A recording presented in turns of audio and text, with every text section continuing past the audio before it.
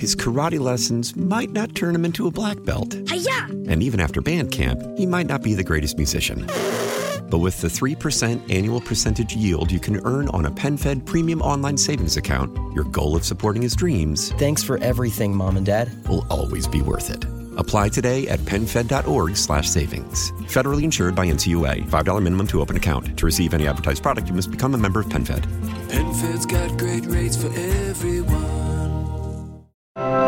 It's 930 in 716. 12 voices in 12 hours. Opioids. Wednesday. Oh, it's huge. It's huge, and it's everywhere. It's not just here. It's everywhere. Bring more discussion, bring more awareness to signs, symptoms, and other concerning behaviors that can lead to some of the tragedy that we hear and know and have experienced right in our own community. I'm Tim Wenger on the podcast powered by the Brothers of Mercy, a 5-star rated skilled nursing residence offering affordable living in a country setting. Our 12 Voices in 12 Hours broadcast is Wednesday. We'll hear from 12 voices on the opioid crisis over the course of 12 hours. Then we switch things live to City of Tonawana High School, where I'll be and bring you a live conversation on the opioid crisis. In our region and in our community, the opioid epidemic is certainly something that continues to be an area of concern. City of Tonawanda School Superintendent Tim Oldenburg sees the crisis firsthand and is looking forward to the forum reaching families, students, anyone. And as a school district and community partner in the City of Tonawanda, we believe it's important to continue to bring awareness to these issues. Earlier this year, we have had awareness seminars for social media and internet use and also mental health. And we are closing up the year with a session on the opioid abuse in our region and in our community. What are your expectations for this event on Wednesday? We hope through partnering with the mayor's office here in the City of Tonawanda, with other agencies in Erie County and in our community, that we're able to bring more discussion, bring more awareness to signs, symptoms, and other concerning behaviors that can lead to some of the tragedy that we hear and know and have experienced right in our own community regarding opioid use. What do you hope comes out of this meeting on Wednesday? We hope by bringing in many partners, support agencies, and people, local residents, community members and family members that have struggled with abuse or have suffered the loss or tragedy that comes with this opioid epidemic, that we're able to better inform our neighbors, better able to recognize the warning signs, and more importantly, better understand where to go to get help and support before tragedy would strike again. The opioid epidemic with regards to the Tonawana City School District and the surrounding community, how big of an issue is it? How concerned are you about it creeping into the schools?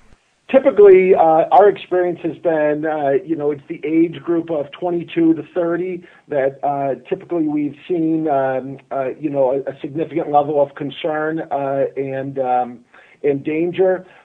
So for us, as it relates to school students, it probably is more likely to affect people they live with at home or members of their family. As for the community members, unfortunately, we've had some recent tragic deaths that have really stunned our local community. And this is another way for us, again, to partner with these families and better raise awareness in our community.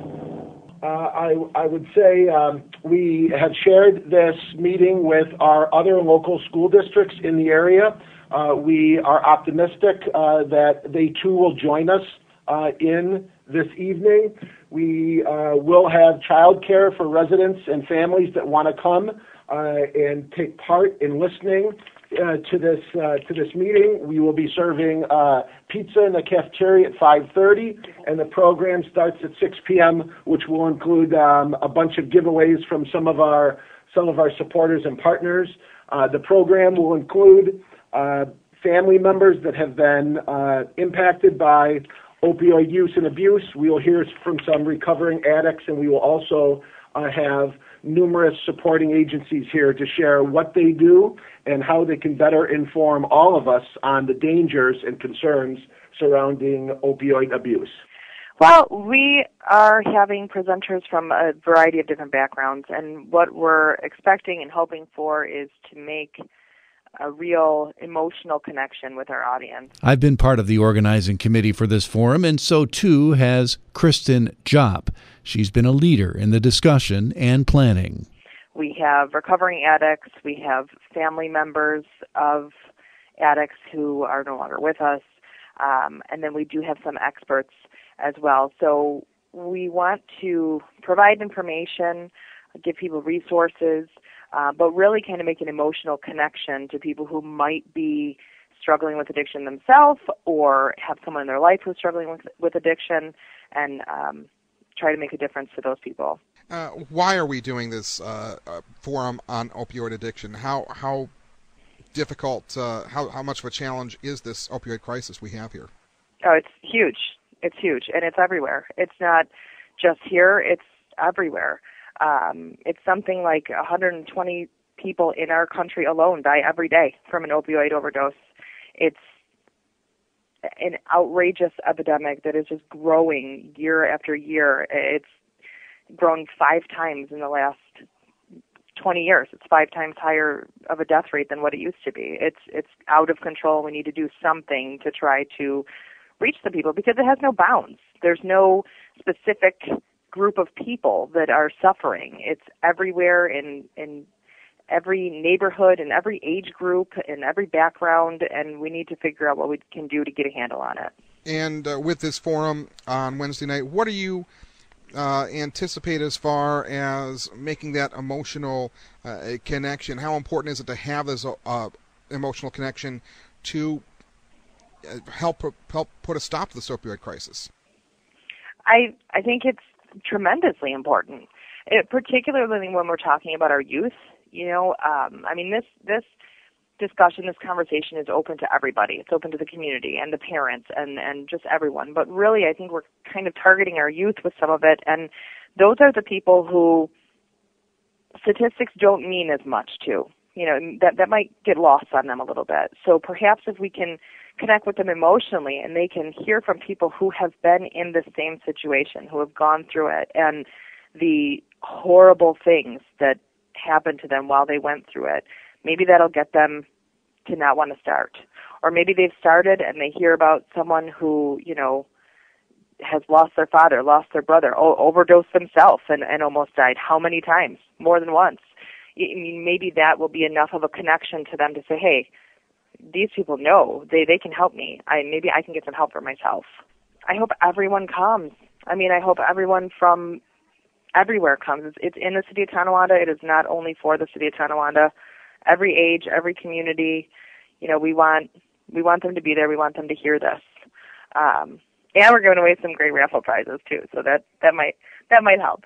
Can't hurt, Kristen. We'll be there live, and you can be too. It's free and open to the public. It'll air on WBEN 6 p.m. Wednesday at City of Tonawana High School, immediately following our day-long 12 Voices in 12 Hours broadcast. Join us tomorrow. That's 930 in 716. We're back tomorrow with another edition from the studios of WBEN Buffalo. His karate lessons might not turn him into a black belt. Hi-ya! And even after band camp, he might not be the greatest musician. But with the 3% annual percentage yield you can earn on a PenFed premium online savings account, your goal of supporting his dreams... Thanks for everything, Mom and Dad. ...will always be worth it. Apply today at PenFed.org/savings. Federally insured by NCUA. $5 minimum to open account. To receive any advertised product, you must become a member of PenFed. PenFed's got great rates for everyone.